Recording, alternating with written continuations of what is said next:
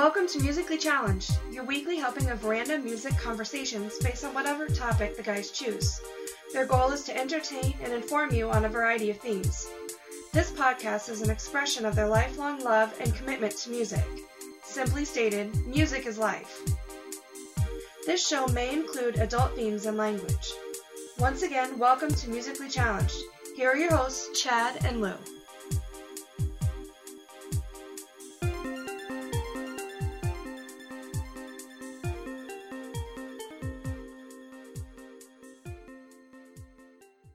Welcome to episode 56. Really? 56? No shit. Wow. Of Musically Challenged, your weekly helping of random music conversations based on pretty much whatever the hell we want. I'm your host, Chad Knight, and with me as always is Lou Schwalbach. Good evening, sir. This week we're going to be talking about songs dealing with drugs and or addiction. When it comes to drugs and their addictions and or abuse, there are three zones. The illegal zones that houses such things as heroin, cocaine, meth. And the big ones. The big ones, yeah. Then there's the legal zone that has things like alcohol, nicotine, and, depending on your local laws, weed. Okay. The third, and sadly becoming worse, area is the gray zone, which houses things that are typically legal to get but are illegally used, such as prescription drugs. All kinds of drugs can form addictions that claim the lives of many people on a daily basis. Drugs don't give a shit or play favorites if you're famous or not. Actors and musicians sometimes use the pressures of their celebrity status as an excuse to use them, and oftentimes that use gets the better of them. And we lose someone incredibly talented too soon, such as Bon Scott, Prince, John Belushi, or Jimi Hendrix. Right. Of course, there is hope, and sometimes they kick the habit and succeed, not only in staying alive, but also in having a legit career, such as with Eric Clapton and Robert Downey Jr.'s career rebound. Many former or current addicts use their experiences with their substance of choice as an inspiration for songs. Some of the songs will be on this week's list. There will be no restrictions on genre or artist, just that it has to deal with drugs or addiction. Now, I wanted to say something witty or humorous about shooting up or getting high, but there really isn't anything appropriately funny about that, so let's just get the show started. I think that's a legit thing to do. Yeah, so how you been, sir? Pretty good. It's been a while, and the weather's getting kind of nicer. It's not as freezing as cold. Yeah. Some of this white crap is melting, which is nice. That's always nice. It's supposed to get brisk again soon, but hey. It's Wisconsin. It is, and it is only February, although it's more than halfway through February already. Yeah. That's pretty insane. Yeah, Valentine's Day was yesterday, as of when we're recording anyway. Not as of when they will hear this, but... 'Tis true. Yeah, but it's one of those things that Wisconsin spring is always a crapshoot. Oh, yeah. I mean, there are times when you get springs in the 70s and 80s, and, it sucks to be in school still. Right. And then there's other times when you have a tea time scheduled, and you get 8 inches of fucking snow. Well, and my birthday's in early April, so it's always a crapshoot. Oh, mine's in late April. It's the same way. Yeah, mine was an actual story, though. I had a tea time scheduled for my birthday, and we got 8 inches of snow. It was gone in 3 days. Wow. It sucked. I was pissed. I'm like, God damn it! My goal of a good spring is if all the snow at normal level is gone, the stuff up on the mountain is there till June, so well, yeah, that doesn't really count. But if I can walk outside and not see snow, that's a successful birthday for me. If we can get some solid thunderstorms by my birthday, I'll be more than happy. Yeah, there you go. So should we start with our Liquored Up? Yeah, let's do it. All right, so this week is yours. Yep, I brought us a New Belgium Voodoo Ranger Juicy Haze IPA. Now, I'm going to be up front here. I am not a IPA fan for the most part. However, I like the look of the bottle on this one. It is pretty sweet. On the side of the bottle, it says, packed with bright tropical aromas and brilliant citrusy flavors. This unfiltered IPA wraps up with a pleasantly smooth finish. So, is that why you can't see through it, is because it's unfiltered? Yes. Okay. Now, well, and it's a brown bottle, but... Well, yes, but I mean, you can tell that we got haze in there. It looks a little chewy. It does, and I'm going to talk as long as I can so I don't have to drink this IPA. Dude, pull the Band-Aid off, man. It's 7.5% by volume. which is, not bad for an alcohol, but all right, let's do this. All right.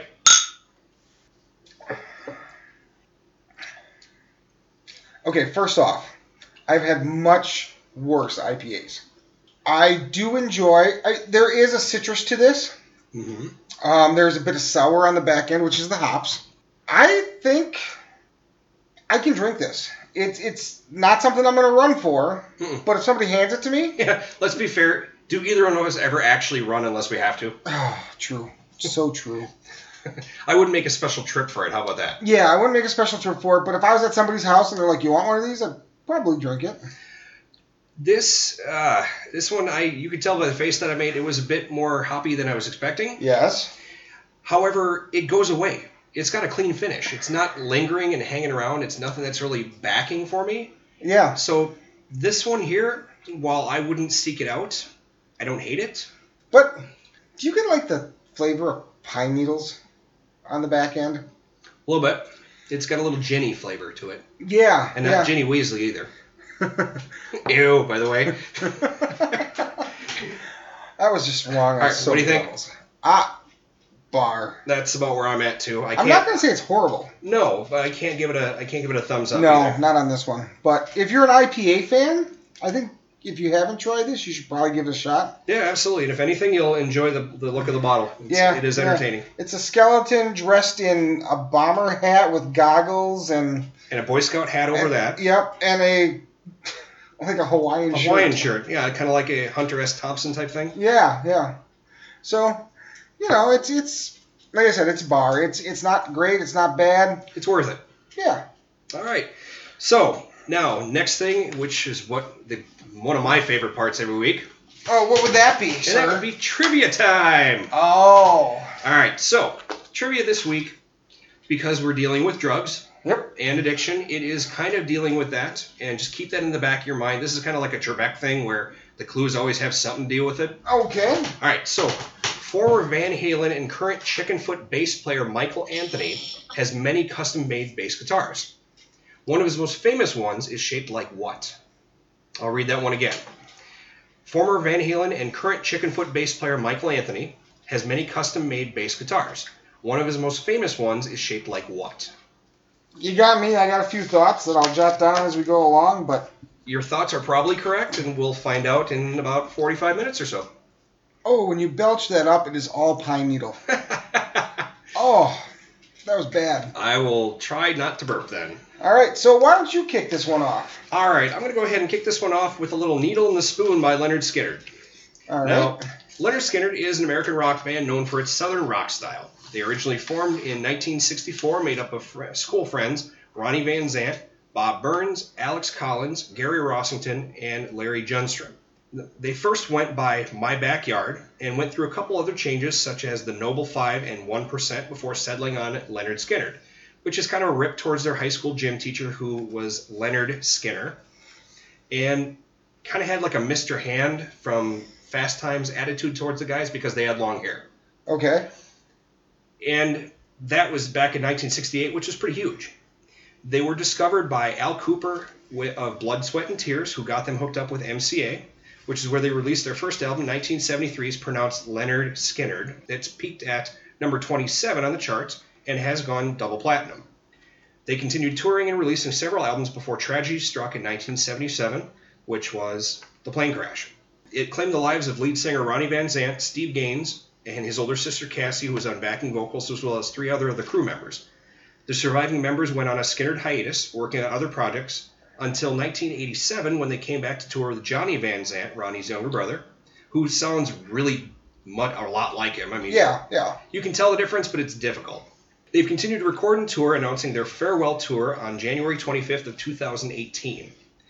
They've released 14 studio albums, most recently being 2012's Last of a Dying Breed, and their catalog has spawned 30 singles. Now, Needle in the Spoon, it's about heroin. You think? Yeah, I mean, that's one of the things I figured we'd talk about, is just figure out, I mean, unless it's pretty obvious, which this one is, right? It's about horse. It's about heroin. Yeah. Let's go ahead and dip a little into, well, no, let's not. Let's just listen to it. I hope you people look and hear what I say. You'll have your chance to hear it someday. Don't mess with a needle.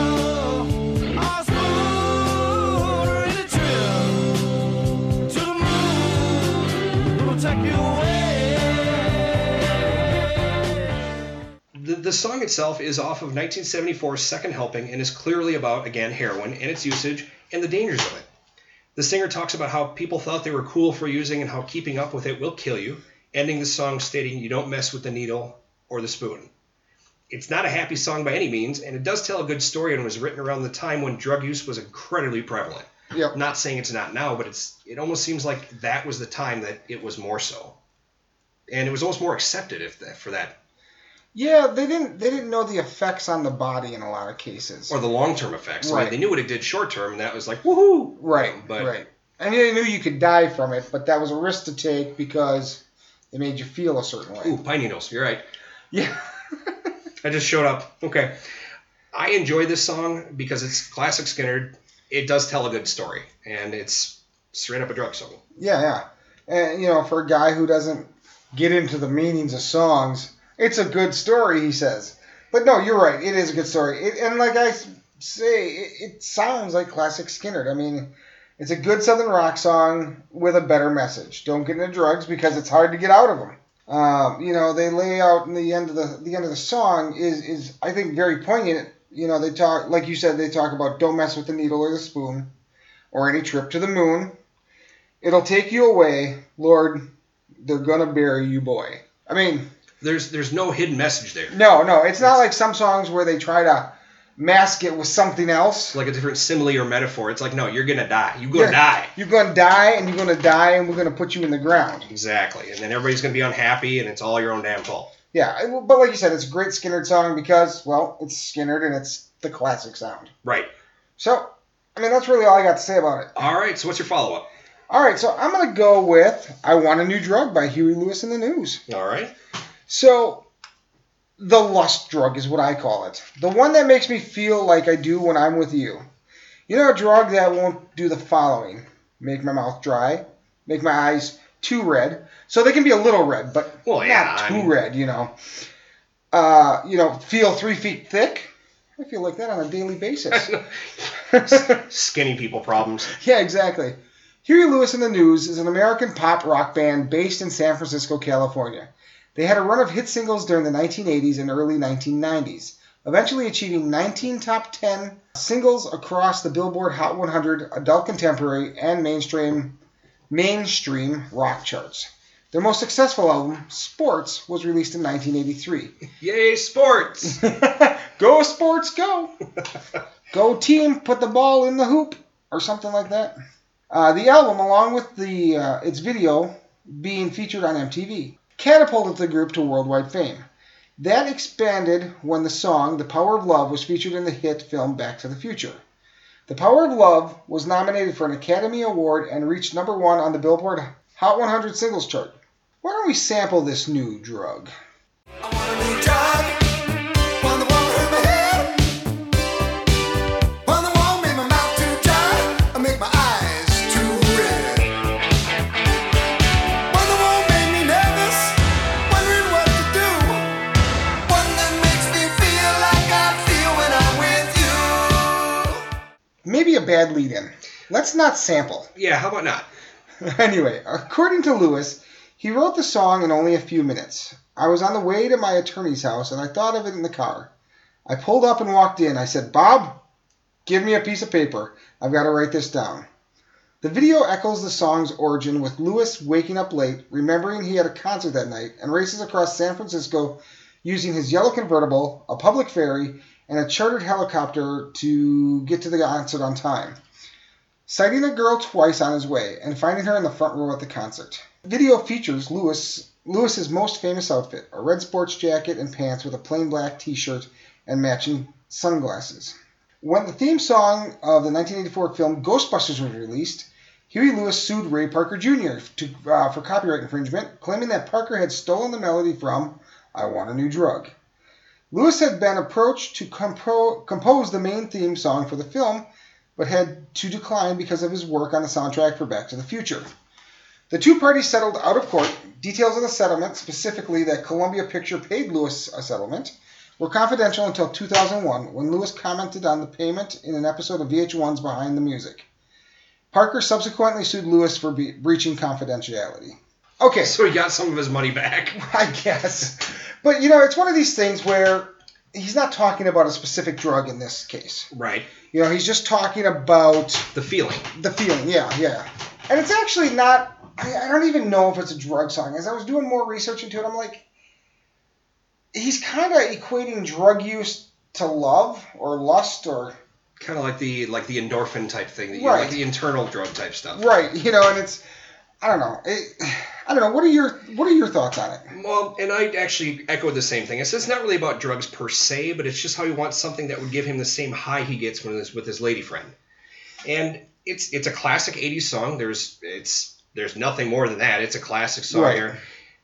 When it comes to that and the Ghostbusters thing, you really kind of have to try hard to hear it. I've listened to them side by side many times, actually, and it's you're stretching it a little bit, Huey, but I suppose, I mean, if you've got something... the ironic part is he got turned down from Ghostbusters, or he declined Ghostbusters, Right. and then the guy who did it, in theory, plagiarized him. So it's like, it could go either way. Now, a lot of his stuff kind of sounded alike. If you listen to a lot of Huey Lewis, it was very similar. But it is kind of a shame that he sort of fell off the face of the earth. I mean, he's done some acting gigs here and there. Like, you think he did one with Gwyneth Paltrow? Where they were singing in some duet movie. I think it might even be called Duets. Okay. But that's about it. I mean, he was in Back to the Future as one of the judges. I'm Yeah. afraid you're just too loud. Yeah. And he released a few pieces of music, and then occasionally when the movies use it, like American Psycho with Hip to Be Square, I think it is. Might be. When his music is used, he comes to the forefront, but then that's it. It's like he's gone. Which is kind of a shame. Huey Lewis was entertaining, but he was 80s all the way. I don't think he'd survive in today's market, except for the retro market. Yeah, which is huge right now. Absolutely. All right, so what do you got next? All right, next we're going to go with a little bit of Ozzy. We got Flying High Again, which, do you really even have to think about it? I mean, think about the title. But we'll talk about it anyways. John Michael Ozzy Osbourne is an English singer, songwriter, and actor, which I find it hilarious that we have to say he's an actor. Yeah. He got the nickname in elementary school, which kind of makes sense because I knew a guy named Oswald that we called Ozzy. Okay. You know, he was drawn to performing at an early age, taking part in plays. He heard the Beatles at age 14 and credits She Loves You as an inspiration to be a musician. He did some odd jobs, including some time in jail before, in late 1967, he was invited by Geezer Butler to be the vocalist in Rare Breed before breaking up and reforming in the band Black Sabbath. Okay, so what did he do to go to prison or to jail? I think it was a petty theft. Okay. And his dad, to teach him a lesson, didn't post bail. Nice. And I guess his dad was a bastard, but it kind of formed him. So Yeah. Now, he worked with them in background work, worked on some solo stuff before being fired from Sabbath for substance abuse issues in 1979. Imagine that. He went on a bender, but rebounded and released 1980's Blizzard of Oz as his debut. Wow. That is an amazing album. And that to be his debut is pretty impressive. He did a bunch of other solo albums and finally reunited with Sabbath on and off while performing solo, and in 1997 hooked up with them until 2006 when he went solo again. More solo material back with his ex in 2011 until disbanding in 2017. Ozzy's most recent solo release was 2010's Scream, and he's currently working on a new album. He's kept busy with other projects, such as writing, acting, mostly voice work like Romeo and Juliet, and here's for you, Al, he was the voice of the Guardian of Metal in 2009's Brutal Legend. Nice. And traveling with his son Jack on the History Channel TV series Ozzy and Jack's World Detour, which is pretty damn hilarious. If you haven't watched it, I haven't, no. It's historical and it's Ozzy. It's like the Osbournes with history. Okay. It's pretty entertaining. Ozzy's released 11 solo albums between 1980 and 2010, 9 of which have gone gold or better with the RIAA, and has spawned 41 singles. Why don't we go ahead and try Flying High again?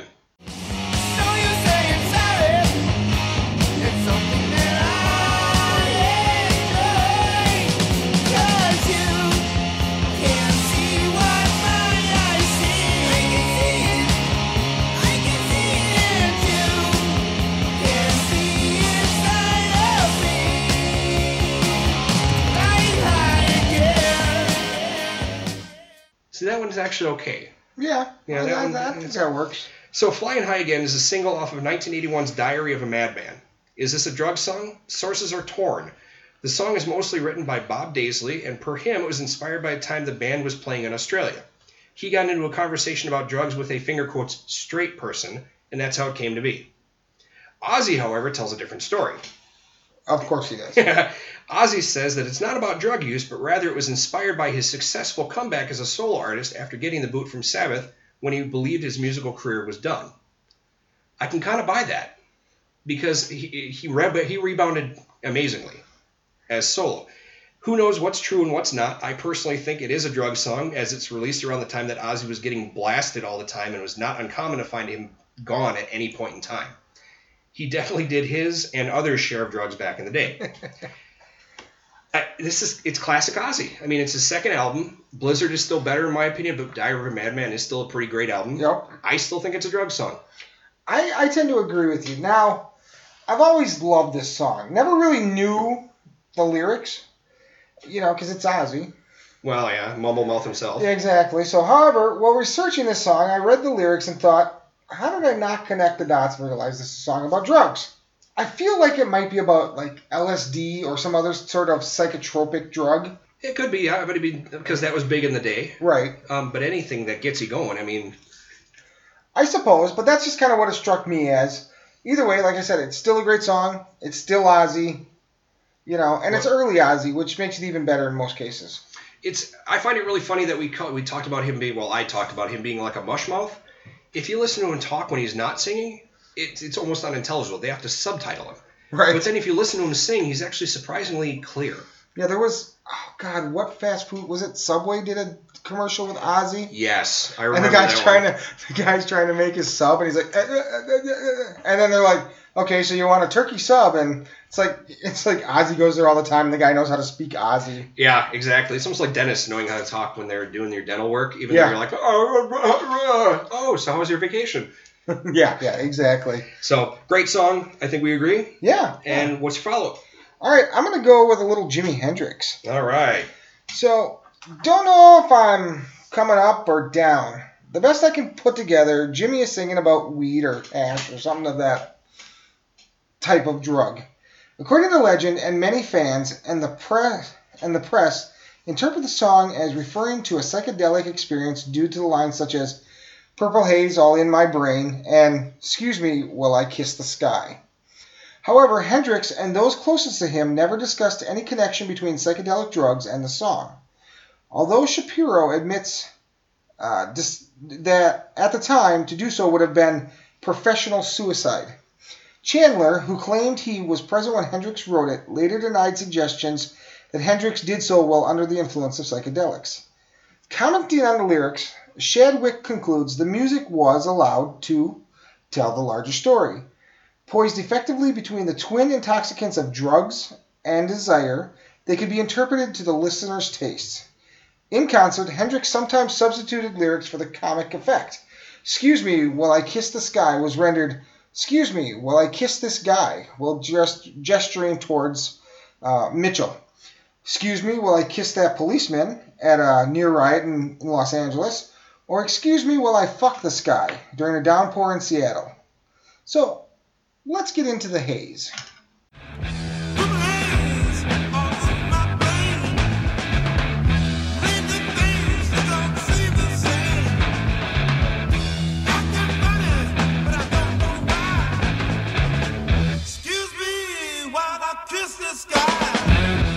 So James Marshall Jimi Hendrix was an American rock guitarist, singer, and songwriter.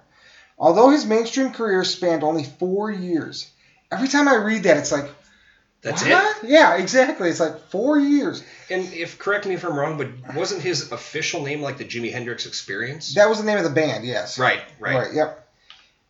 He is widely regarded as one of the most influential electric guitarists in the history of popular music and one of the most celebrated musicians of the 20th century. The Rock and Roll Hall of Fame describes him as, quote, "arguably the greatest instrumentalist in the history of rock music," unquote.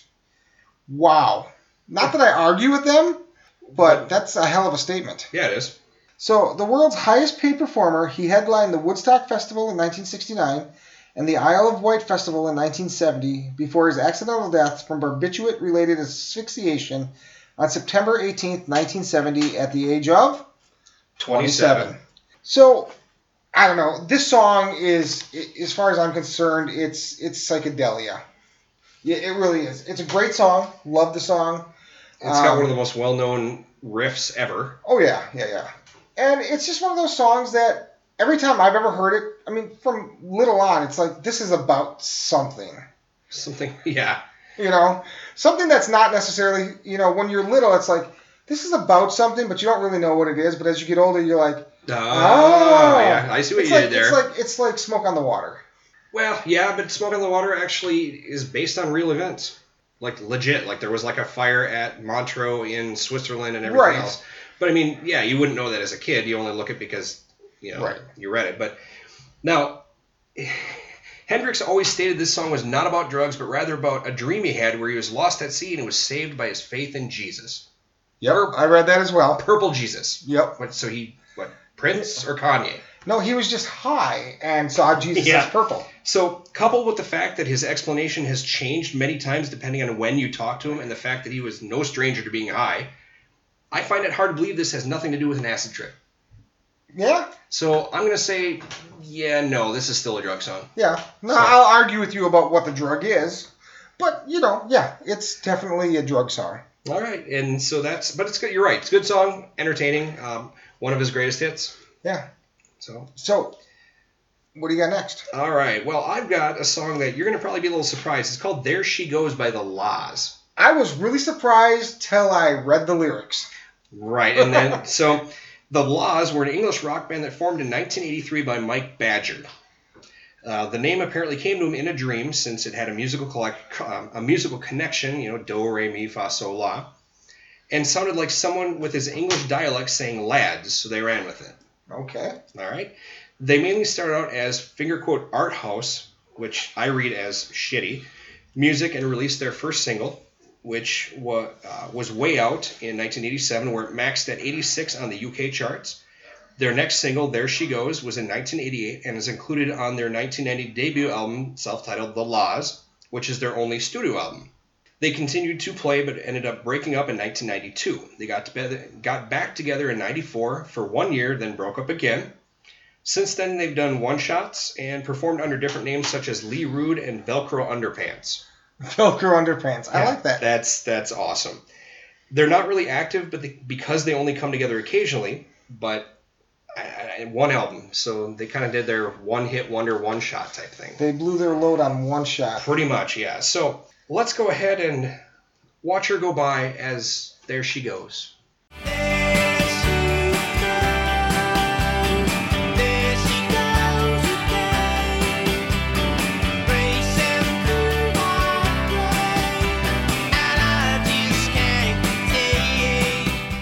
There She Goes was co-written by Lee Mavers and John Byrne, and as previously mentioned, was an 88 single and 1990 on the album. It sounds like a love song that's devoted to a girl, but all is not really what it seems. Yes, it's a love song, but the devotion really is an addiction to a substance that the singer is hooked on. It's seemingly about heroin racing through my brain, pulsing through my veins. This is another song that has conflicting meanings. The band's bassist John Power claims not to know and doesn't want to know what it's about. Red flag number 1. Yeah, that sounds like I plead the fifth. Right.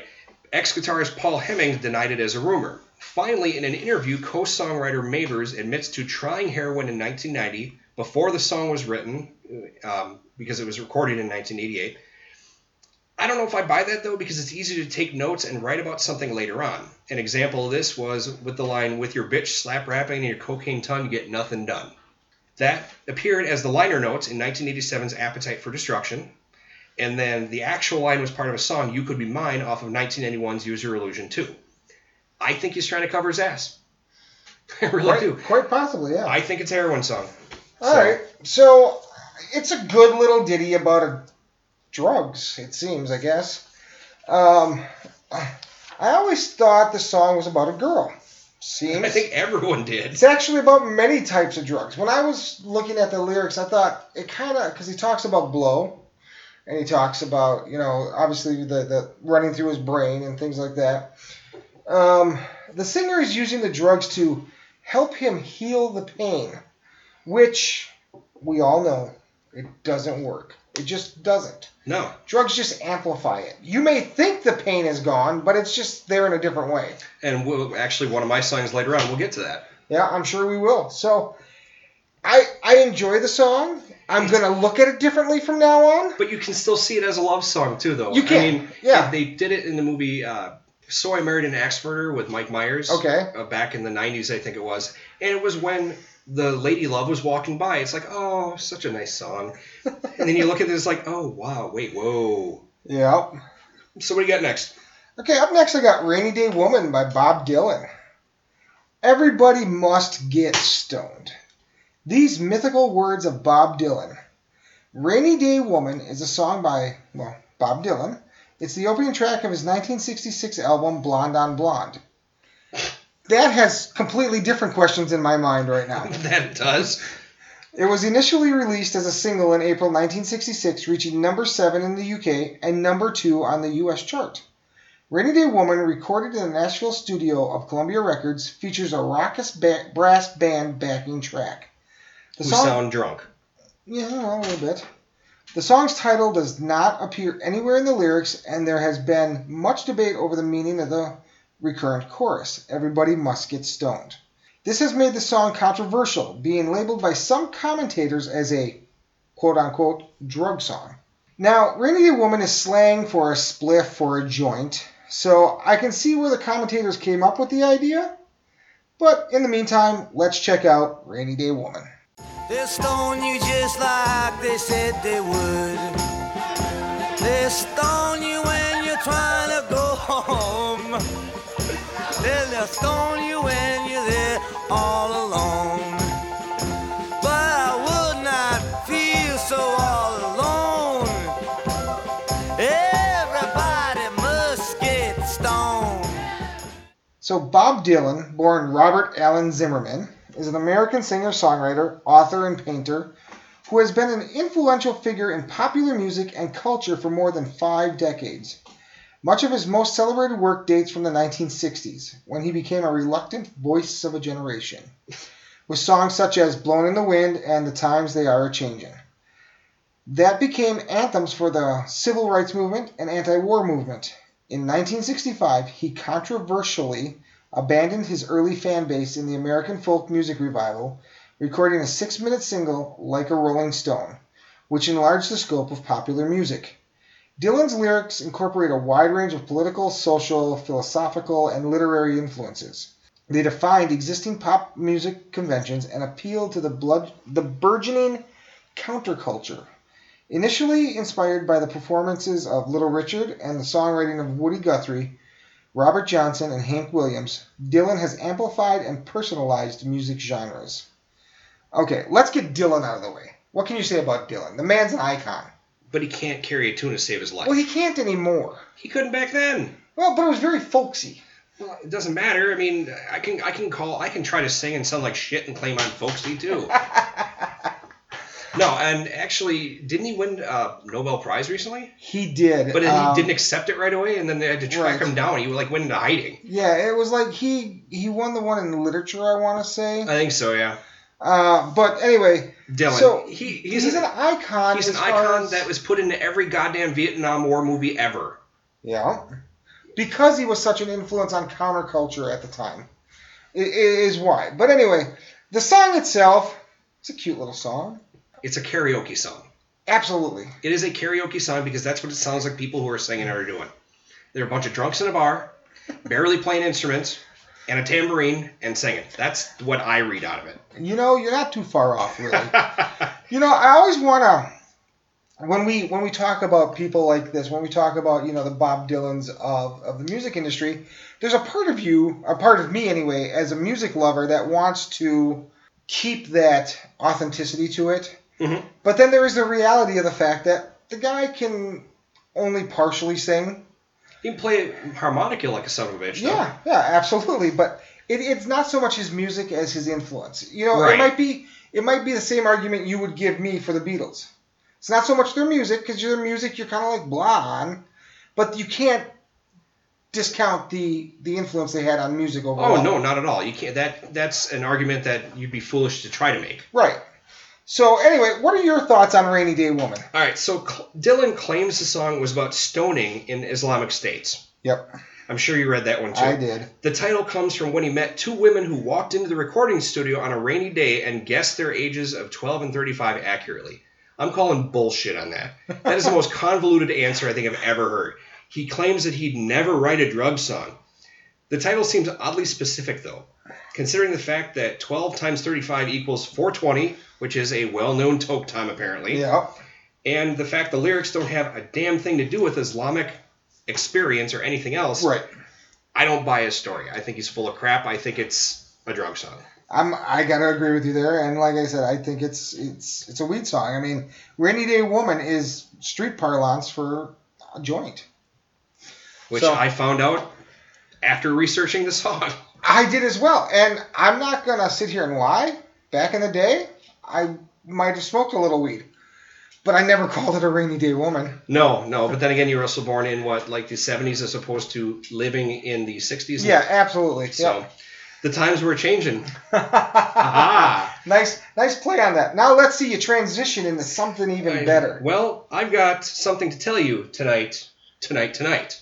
And then by Genesis. Let me tell you something about that song. Mm-hmm. I had no idea what the song was about. Until you read about it. Until I read about it. Yep, I don't think anybody did, really. So we've got Genesis was an English rock band that formed in 1967 of Peter Gabriel, Tony Banks, Anthony Phillips, Mike Rutherford, who would later helm Mike and the Mechanics, Okay. and Chris Stewart. They met at Charterhouse School, a private school in Godalming, Surrey. Stupid names. Then again, they probably think the same thing about our Indian names that we have, like in Wisconsin. Yeah. As an example. They're like Menominee. Stupid bastards. Yeah, or Shawamagan. Waukescum. I Yeah. just drove by that the other day, and I'm like, there's a name. Yep. So all the members were in two separate bands that when they broke up, they got together and in time released their first album, 1969's From Genesis to Revelation. A little bit of a Bible reference there. You think? Just a tick. And it peaked at number 170 on the U.S. charts. Ooh. Top 200, baby! Yeah. Yeah! Now, more recording and time passed and they needed a new drummer. So guess who they picked up? I know who they picked up, but why don't you tell us? Phil Collins. Yay, 1970, Mr. Collins. yeah. The new lineup kept recording and releasing together until 1975 when Peter Gabriel left to work on his own solo material. This opened the door to Collins taking lead on vocals. They were going gold mostly, but shortly after the event started going platinum. It wasn't to be forever, however, as Collins left Genesis to focus on his solo career. Yeah, he should have stayed with Genesis. And other jazz side products in 1986 stating, having been with Genesis for 25 years, I felt it time to change my direction in musical life. For me now, it will be music for movies, some jazz projects, and of course my solo career. I wish the guys in Genesis all the very best in their future. We remain the best of friends. I'm going to say bullshit. You know, Maybe they do. yeah, perhaps. So it sounds like it was amicable. Banks and Rutherford kept Genesis going, but it was harder because Collins was kind of a motivational go-between. The band took a brief hiatus in 98, but then in 2006 came back together for the Turn It On Again tour, reuniting with Collins for the first time in years. Despite Collins making it clear that he couldn't medically drum anymore, he retired from the industry. He and the rest of the band have not concretely said a reunion would be out of the picture and that it would never happen, but he did mention it was unlikely. In 2015, however, he mentioned he was ending his retirement and said a reunion with Banks and Rutherford would be possible, which, big shock, Banks is all about. Genesis, throughout their incarnations, have released 15 studio albums, 10 of which have gone gold or better in the U.S., and spawned 42 singles and 8 box sets. That's huge. That's a lot of damn box sets. I don't even think Bon Jovi has that many box sets. I don't think the Beatles have that many box sets. No. So, and let's go ahead and take a quick listen to Tonight. Right now. Okay. But you stayed away from me.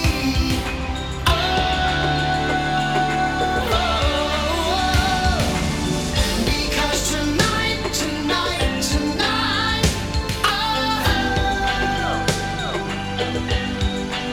we're gonna make it right. Tonight.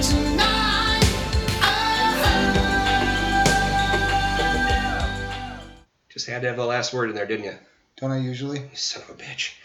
Hey, don't you talk about my mother that way. So Tonight Times 3 was a single off 1986 Invisible Touch. When I mentioned, when I mentioned the song, in general the consensus was, wait, what? And thought it was too until I dug a little deeper. Apparently it is about the meeting with a coke dealer. It speaks about the symptoms of a high as well as the relief of knowing that tonight's the night the singer will be getting his fix.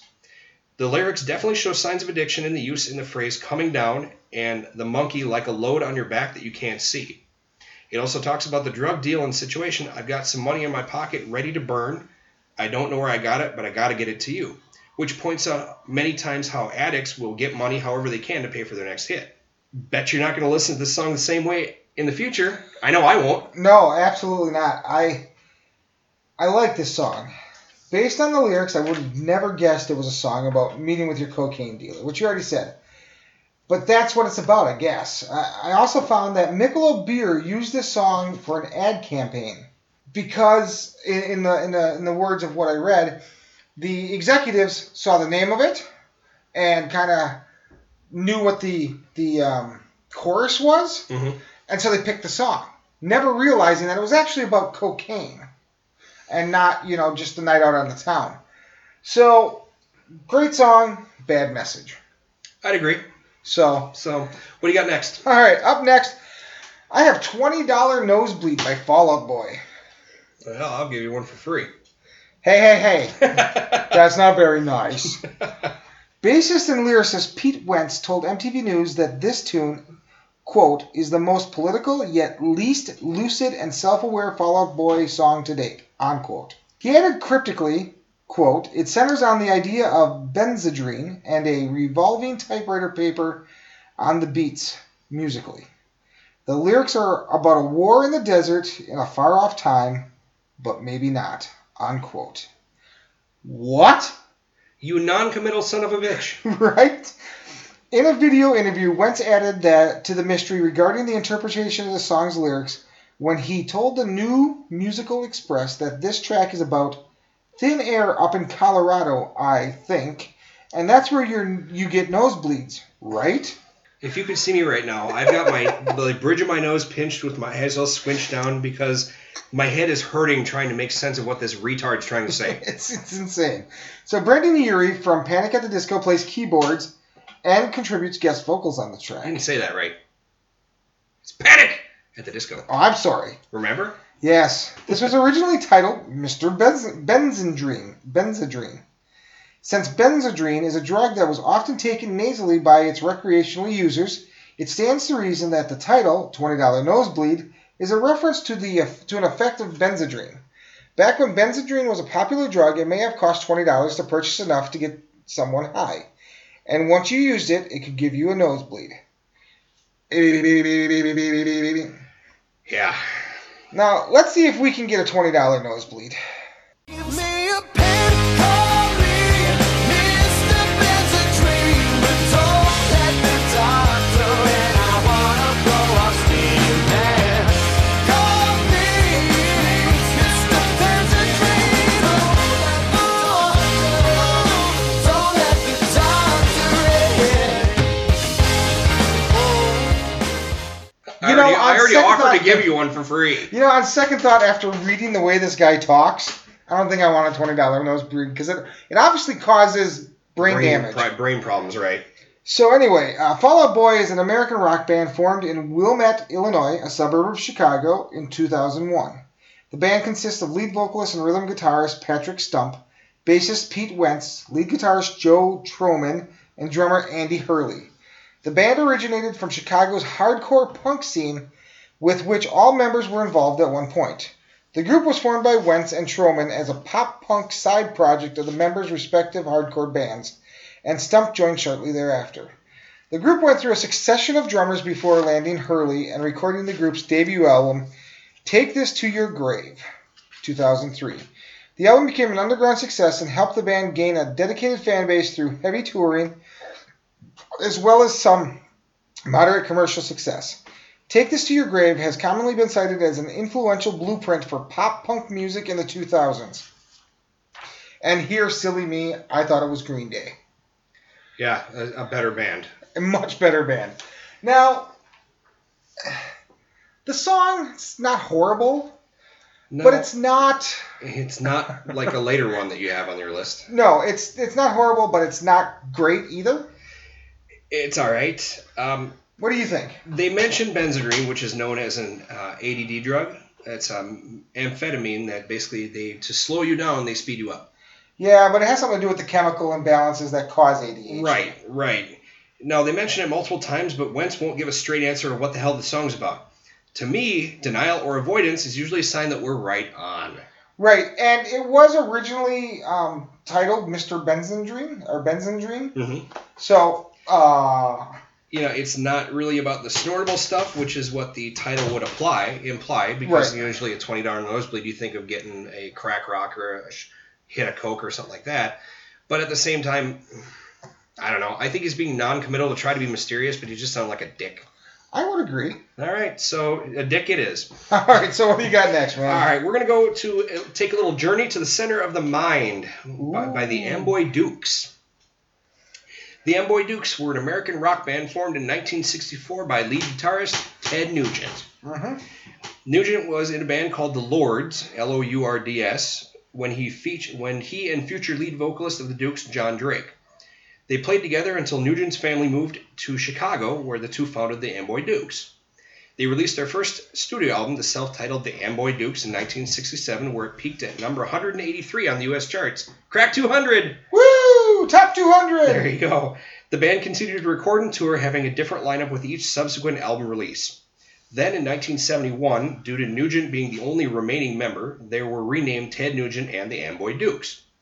Finally, in 1975, the band transitioned to being Nugent's backing band and just stopped using Amboy Dukes altogether, rather than just staying on as a solo artist. The original Amboy Dukes did reunite in 2009 for a one-off performance at the Detroit Music Awards, where they were recognized for their contributions to rock, receiving a Distinguished Achievement Award, I believe it is, because I put disguised, but I don't think that's right. No, probably not. A disguised achievement. We're not sure if it really is or not. So you achieved something, exactly. But we're not going to tell you what. Now, Ted Nugent has continued to tour and perform since then. He was part of the supergroup Damn Yankees for a time in the late 80s to the mid-90s, and then went solo again. His most recent release was 2014's Shut Up and Jam. Since inception, the Amboy Dukes have released 7 studio albums, 4 of which charted, maxing out at 74, and those albums spawned 7 singles. The highest charting was this song at 16. Let's go ahead and, before we talk about it, take a little journey to the center of your mind. The pleasures of a journey to the center of the mind. Come along if you care. Come along if you dare. Take a ride to the land inside of your mind. Nobody wants to go there. Yeah, I get lost. I get lost sometimes. Yeah. So Journey to the Center of the Mind is a Steve Farmer and Ted Nugent written song that was released on a 1968 album of the same name. The song's lyrics and psychedelic sound refer to a trip while on a mind-altering substance such as LSD. Farmer wrote the song about drugs, but Nugent denies its association, thinking it was just about looking inside oneself. As vehemently anti-drug as one thought, he was so far removed that he just didn't know about the drug culture, so he missed out on the references and interpreted it completely different. That could be, coupled with the fact that the main guy was an anti-drug and didn't care for the lifestyle, it would make sense the rest of the band wouldn't exactly rush out and point it out to him. It's a good trippy song. It really is. It's got a good, kind of that reverb to it that just kind of makes you think that you are on a trip of some sort. Right. I enjoy it. I thoroughly enjoy the song, actually. Now, I have to be honest, I had never heard this song before doing this. I've heard of the Amboy Dukes before, but I'd never heard of this song. So, I was not surprised when I read the lyrics that it's a song about psychedelic drugs. How Uncle Teddy missed that? I understand. Maybe plausible deniability? Could very well be. And, I understand being so out of it that you wouldn't understand it if it was, put right up in your face. But you got to really just think about sit down one day. If you're on the toilet, you look at the lyrics, you got nothing better to read, and you're like, holy shit, it's a drug song. Right. But anyway, so the Amboy Dukes are not a bad band, and of course the song is good. It's like you said, it's a nice little trippy song. It reminds me a lot of 60s fare when listening to it. It's very much music of that time. So that's really all I have to say about it. I mean, being that it's a song that I only heard like twice now because listening to it, but I enjoyed it for what it is. That's really all it was there for. So, what do you got next? I think up next we are going to go with Mr. Brownstone. Ian, I'm a little surprised you didn't save that one for last. I guess. Now, you say that a lot, but there's usually a method to my madness. There typically is, and usually it's with mine as well. But Mr. Brownstone is a song by the American rock band Guns N' Roses, featured on their debut studio album, Appetite for Destruction. Slash relates that the song was begun by him and Izzy Stradlin while they were at Stradlin and his girlfriend Desi Kraft's apartment. He states that they were sitting around complaining about being heroin addicts, and they started improvising lyrics and music. Brownstone is a slang term for heroin. Man, it sucks being an addict. Pass the needle. I mean, the lyrics make a clear reference to the tolerance that the drug causes in the verse that says, I used to do a little, but a little wouldn't do it, so the little got more and more. I just keep trying to get a little better, so a little better than before. When they had all the lyrics all together, with some help from Kraft, they wrote it down on the back of a grocery bag and brought it to Axl Rose. There is the medium for writing songs, man. Grocery bags. Yeah, or napkins. Well, napkins, yeah. So Slash said the lyrics describe a typical day in the life of Slash and Stradlin. He also states that it was the first song the band wrote after being signed by Geffen Records. So, let's visit Mr. Brownstone. We've been dancing with Mr. Brownstone. He's been knocking. He won't leave me alone. No. He won't leave me alone. I used to do a little, but a little wasn't doing, so the little got more and more. So, Guns N' Roses' debut album, Appetite for Destruction, was released July 21st, 1987. The album underwent an artwork change after the original cover design by Robert Williams, which depicted a surrealist scene in which a dagger-toothed monster vengefully attacks a robot racist, was deemed too controversial. So... Wasn't that the inside art though? Yeah, it was the insert art. Because it had like a woman like all raped and everything. All tied up and raped, and yep, that was the inside artwork. Yep. So the band stated the original artwork was a symbolic social statement with the robot representing the industrial system that's raping and polluting our environment. It's pretty deep. Especially for Guns N' Roses. I think it's bullshit too. It's something that they came up with now, kind of thing. Let's see, what can we screw with people saying? Let's see, environment. Okay, that's a hot topic, and rape and robots. Yeah, that's a hot topic. They're taking political talking points. It's like them playing games of Cards Against Humanity and making that their statement or something. Right. So the revised cover was done by Andy Engel, based on a design by tattoo artist Billy White Jr., who had designed the artwork for a tattoo Rose had acquired the previous year. The artwork featured the 5 band members' skulls layered on a cross. Of course, that's the iconic cover. That's the one everybody knows. Right. And I honestly think it would have not sold as well because of it. If they would have had the other picture on the cover, it wouldn't have sold. Quite possibly, yeah. Even if they put a sticker over it, because remember that's what they used to do. Yeah. If they wanted something edited, they would just put a price sticker or some shit over it. Right. Because the girls' boobs were hanging out, I think. Yeah. In the original picture, so they would have had like a parental lyrics sticker or something there. But yeah. So this is a great song. Oh yeah. I love this song. I mean, the bass line in this song is amazing. Axl's vocals for this is probably perfect. I love the fact that he stays in his low register. He doesn't get screechy. He doesn't get screechy. I think it works for this song perfectly. I would agree with you on this one. So that's my thoughts. What do you think? So a lot of what I have is kind of a parroting of what you had mentioned. Izzy and Slash penned it about heroin and the legit need to get more and more to get high and how it changes your life. Not veiled at all. Per Slash, it's biographical on a day in the lives of both of the guys. Used to get up on time. Now I get up whenever. Okay. We used to go on stage at 7. Now we get on stage at like 9. Yeah, exactly. Which is even more ironic because I don't know how Axl was in the early days. He never went on stage on time, ever. I mean, you're lucky if he showed up, period. Well, yeah, there was that. So the hilarious part about this whole thing was that it was Axl who threatened to leave the band if Slash didn't get clean. Talk about a pot and a frickin' kettle right there. Well, yes and no. Axl has never been into the drugs the way the other guys were. Well, not the way the other ones were, but at the same time, it's like if Axl needs to tell you to get your shit together, you are fucked. Yeah.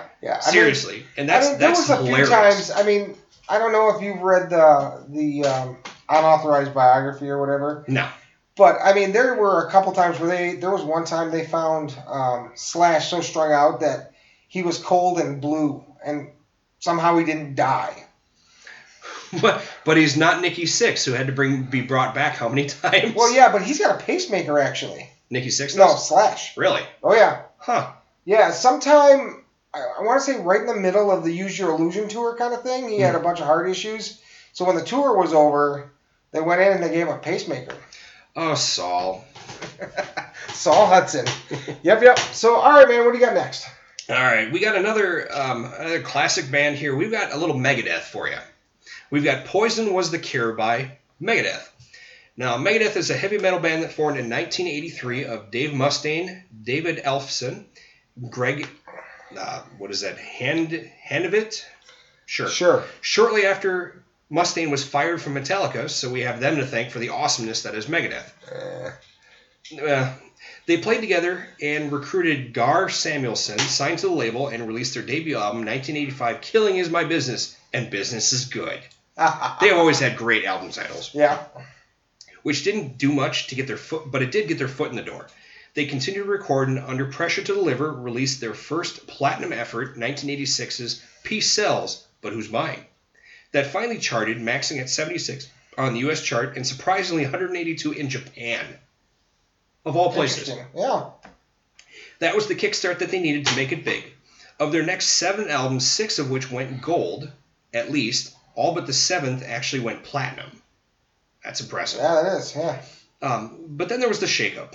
Dave Mustaine was hospitalized for a kidney stone, and in giving him pain drugs that pushed him into a relapse, he knew it and checked himself into rehab, which was fantastic. And it was in the treatment center where, strangely, he was injured and suffered nerve damage to his left arm that left him unable to hold anything or even make a fist with that hand. So, wow. Yeah. He disbanded Megadeth in 2002 as he couldn't play guitar anymore, but continued with physical therapy to get back going. In 2004, he went back on his solo project, but due to label constraints, he had to release the new solo stuff as a new Megadeth album, and just like that, Megadeth was back, and they were touring. They're still technically active, their most recently stuff being 2016's Dystopia, and per Dave Mustaine in a November 2017 interview, the band is going back to the studio at the end of the year to work on new material for their 16th album. Megadeth has currently released 15 studio albums, 7 of which have gone gold or better, while spawning 47 singles. Let's go ahead and take a little sample of that Poison That's the Cure.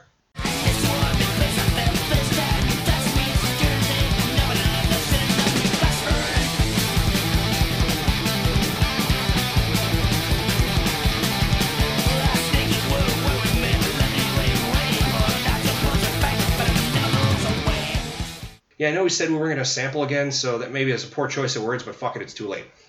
So it's getting late, man. Yeah. So Poison Was the Cure is a single off 1990's Rust in Peace album. It's straight up about heroin and Dave Mustaine's addiction to it. Like most addicts, Dave Mustaine thought that drugs were the answer to whatever ailed him. Regarding the song, he stated, "It's about my romance with chemical abuse and how I felt the actual poison was the cure to my problems." Done deal. I mean, there's nothing veiled about it. It's a drug song, period. And a damn good one at that. Now, honestly, I'm not a huge Megadeth fan. However, they do have one song, and I can't think of the name of it right now, but it's Dave Mustaine is in I want to say a straitjacket, like in an asylum or something in the video. And he starts off it's like, "Hello, Dave." Hello, me, it's me again? Yeah. Sweating Bullets. Sweating Bullets, okay. I love that song. Hello, me, it's me again. Yeah, exactly. So, they have a few songs I like I said. This does not make that list. This is really, really heavy thrash metal. Okay. It's like old Metallica. Yes. I understand it's about Dave Mustaine and his battle with heroin, but I don't know. It's good for what it is. It tells a story. It tells you, it's a story of learning, or can be one that you can learn from, but not my style.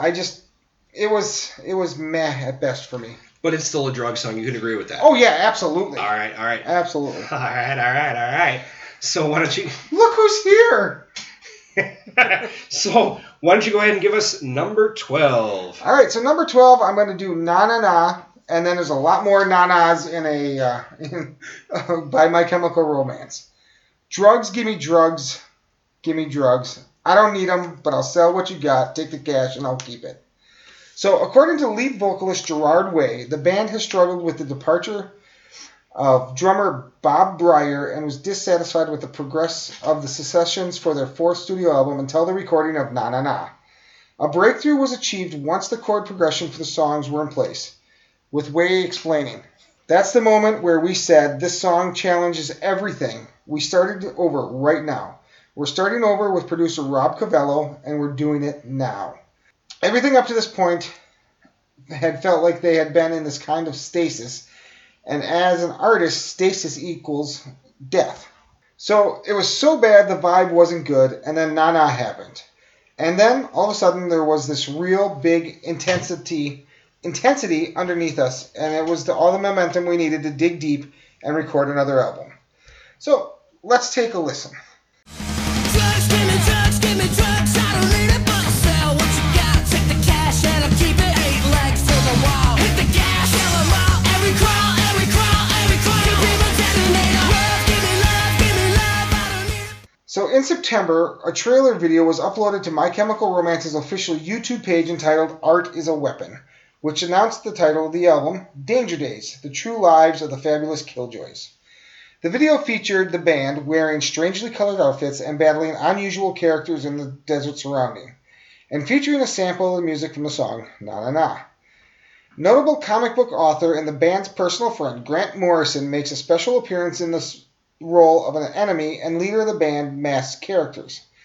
On September 22nd, 2010, the band premiered their song Na Na Na on Zane Lowe's BBC Radio 1 show and Los Angeles-based radio station KROQ-FM. The album was released on November 22nd, 2010. Now, I don't talk about drugs a lot in here because it's a portion of the song. The entire song is not about drugs. I'm not sure what the entire song is about. But there is the whole verse on, basically drugs. And My Chemical Romance was formed by a bunch of guys who went through rehab together, which is thus the name of the band. But what are your thoughts on it? Well, I'm going to put this out here that I hated this song. Okay. Now, the song itself mentions drugs, saying gimme, gimme, but then says, I don't need them, but I'll sell them. I don't really buy this being a drug song. I mean, it mentions it, but that's pretty much it. Now, Gerard Way had an interview with The Sun and said, it's intentionally dumb. It's about having a good time and not being trapped in a fashion or genre. Well, guess what, Gerard? You're right about the first sentiment. It is intentionally dumb. Did not care for it. Okay, fair enough. Let's move on. And don't think it's a drug song. But, moving on. I got my last one as being Master of Puppets by Metallica. So we got our last two ones being thrash. Yep. Metallica is an American heavy metal band that formed in 1981 of Lars Ulrich and James Hetfield. Lars put an ad in the paper, The Recycler, stating drummer looking for other metal musicians to jam with. Yeah, I hate to interrupt you here, but didn't you tell me once that Lars Ulrich is your favorite person on the planet Earth? Oh yeah, absolutely. He's the bee's knees. Oh, okay. Fair enough. So, now, Tigers of Pantang, Diamond Head, and Iron Maiden. That's part of the ad as well. James showed up, as did Hugh Tanner of Leather Charm. What a name, Leather Charm. And Metallica was born. Lars put another ad in the paper for a lead guitarist, and Dave Mustaine was recruited partially because of his expensive equipment. So it wasn't his skills, it was the fact that he had shit. Yeah, he had nice stuff. Exactly. Then Cliff Burton, and they had their first lineup.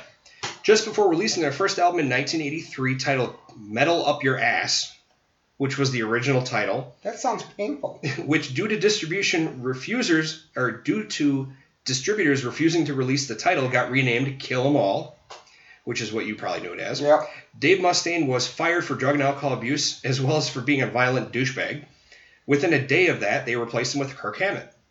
Within a day. Wow, no mourning period on that one, are they? Yeah, no, they were like, get the fuck up. Pretty much. Hey, welcome, new guy. Now, needless to say, he was pissed, but he channeled that emotion to form rival band Megadeth, which is one of the, I think it's the top 4 thrash bands that started it all. Yeah, it was like, what is it, Anthrax, Megadeth? Yeah, I think I have that later. Okay. I don't know. We'll see. Meanwhile, Metallica kept on with the heavy thrash metal style, touring before tragedy struck. Another band with tragedy. Yeah. Cliff Burton was killed in a bus accident, and Jason Newsted joined to fill in for but never replace Cliff Burton. I guess the bus landed on him. How do you manage that one? He was thrown out of it, and it rolled on him. It was pretty gross. Yeah, that sounds bad. They continued recording and releasing albums to solid success before 2001. Newsted left the band for, finger quotes, private and personal reasons. Yet later in Playboy, he interviewed, reveals saying he wanted to release material on his own side project, Echo Brain. James Hetfield said, was against it, saying, when someone does a side project, it takes away from the strength of Metallica. So that sounds kind of fascist. Yeah, a little bit. And actually even wrote, sounds a little Nazi-ish. And when Jason Newsted called him out on it, reminding him that he lent his voice on a song used for the South Park movie, The Little Boy You're Going to Hell song, Yeah. and appeared on 2 Corrosion of Conformity albums, James Hetfield replied, my name isn't on those records, I'm not trying to sell them. Fair argument, I suppose. It still sounds kind of douchey. It absolutely does. Now, producer Bob Rock played bass until Robert Trujillo was recruited. They've continued to tour, even headlining with Megadeth, apparently they made up, and released more albums as recently as 2016's Hardwired to Self-Destruct. Since inception, Metallica has released 10 studio albums, all of which have gone platinum. By the RIAA, 1991's Black Album did the best at 16 times platinum, which doesn't surprise me because Metallica's Black Album is fucking amazing. It is. They've spawned 39 singles. Well, let's go ahead and sit back and talk to our master. Your life burns faster. Obey your master. Master of puppets are pulling your strings, twisting your mind and smashing your dreams. Blinded by me, you can't see a thing. Just call my name 'cause I'll hear you scream. Well, maybe not my master, but... Nor mine, but... All right. So, Master of Puppets was co-written by Burton, Hammett, and Hetfield and Ulrich. It's a single released on the 1986 album of the same name, which is another amazing album. It's simply about a drug, like heroin or cocaine, running through one's body and ruling their life. James Hetfield confirmed this by stating it's how drugs change things so that instead of you controlling what you're taking and doing, it's the drugs controlling you. It's simple, it's damning, and it's a drug song. A great drug song, no less, but it's still a drug song. What are your thoughts? So it's got a classic Metallica sound. Driving guitars, heavy drums. And the song is basically about how you get into drugs and they control you. Become your master. So it's a thinly veiled, I want to say, anti-drug song, in my opinion. I really do like the song. It's earlier Metallica than I normally listen to, but I still really do like it. And they had there was kind of a military-ish type thing because they had like Battery and one was off of And Justice for All, but this one also with the album cover had like the marionette strings into the graves with the white crosses on it. So it was kind of militaristic at the same time as the drug-veiled references. Great song, excellent. I mean, just the whole album is amazing. And you're right, it could be an anti-drug song. Or just telling what drug does, but either way, we can both agree it's a great song that has drug connotations. Oh, absolutely. So what are you going to finish it up with? Well, Mary Jane's Last Dance by Tom Petty and the Heartbreakers. All right. So Mary Jane's Last Dance is a song written by Tom Petty and recorded by American rock band Tom Petty and the Heartbreakers. It was recorded on July 22nd, 1993, while Petty was recording his Wildflowers album, and was produced by Rick Rubin, guitarist Mike Campbell, and Tom Petty. The sessions would prove to be the last to include drummer Stan Lynch before his eventual departure in 1994. The song was first released as part of the Greatest Hits album in 1993. It rose to number 14 on the Billboard Hot 100, becoming his first Billboard Top 20 hit of the 1990s. Okay, so the song was only released on a greatest hits album? Yeah. That's kind of surprising because they play the hell out of that one They on the do. radio. And it also topped the Billboard Album Rock Tracks chart for 2 weeks. The song also was a B-side of You Don't Know How It Feels.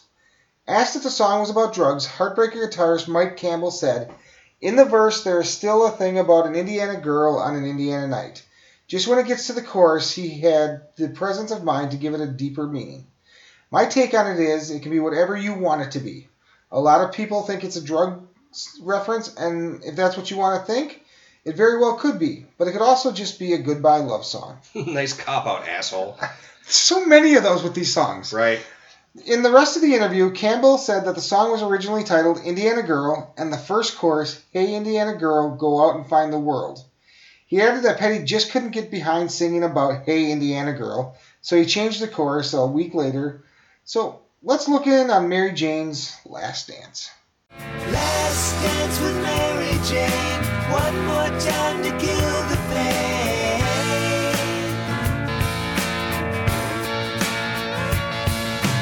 I feel summer creeping in and I'm tired of this town again.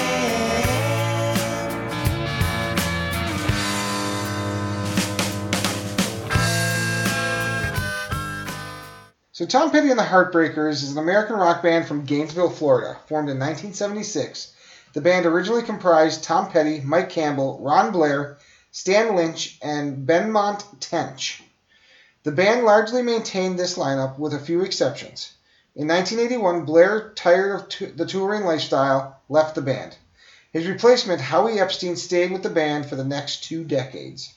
In 1991, Scott Thurston joined the band as a multi-instrumentalist, mostly on rhythm guitar and second keyboards. Blair returned to the Heartbreakers in 2002, the year before Epstein's death. And in 1994, Steve Ferrone replaced Lynch on drums. The band is best known for the hit singles American Girl, Breakdown, The Waiting, Learning to Fly, Refugee, and Mary Jane's Last Dance. The band was part of Southern rock, but also at the forefront of the Heartland rock movement, alongside artists such as Bruce Springsteen, Bob Seger, and John Mellencamp, who arose in the late 1970s and 1980s. The genre eschews and the synthesizer-based music and fashion elements popular in synth-pop and new romanticism in favor of a straightforward classic rock sound, and lyrics based on relatable blue-collar issues. While the Heartland rock movement faded out in the 1990s, the band remained active and popular, touring regularly until Petty's death in 2017. Their most recent album, Hypnotic Eye, was released in 2014.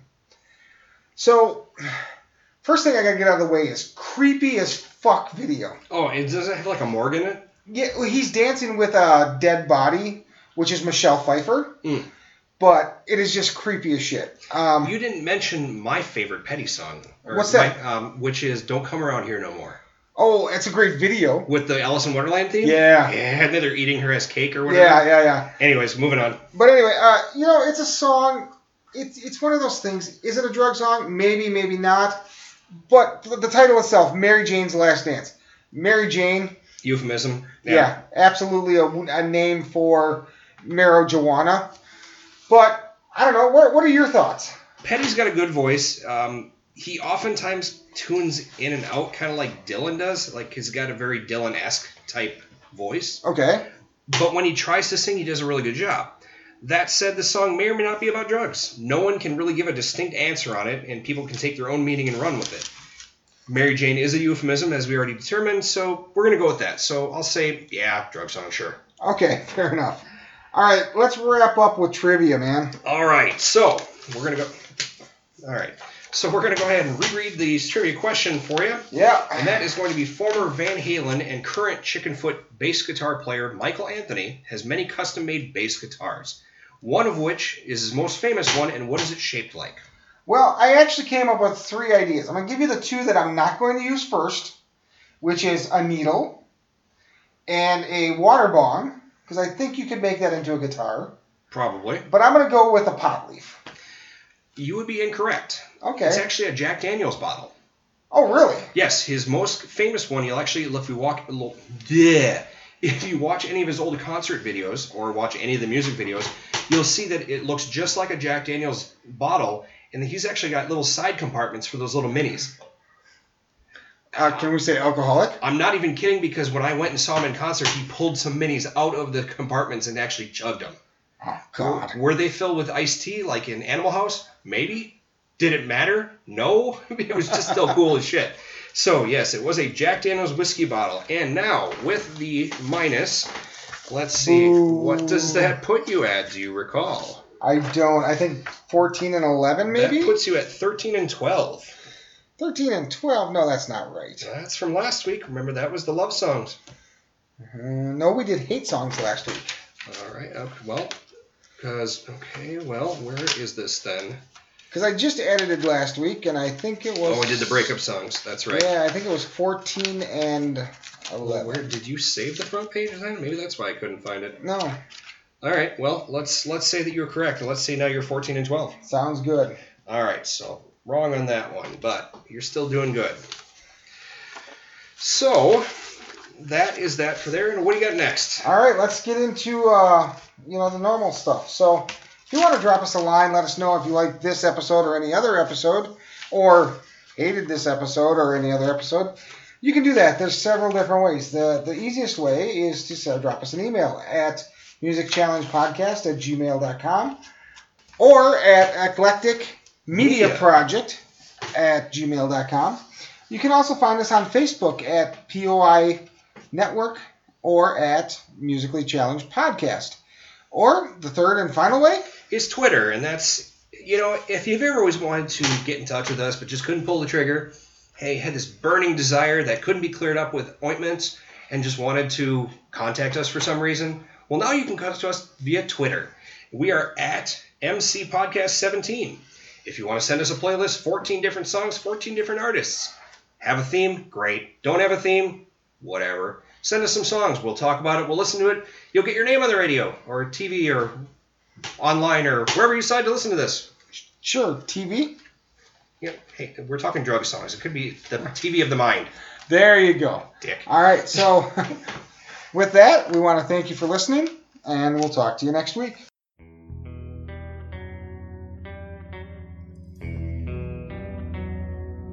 You have been listening to a program from the Point of Insanity Network.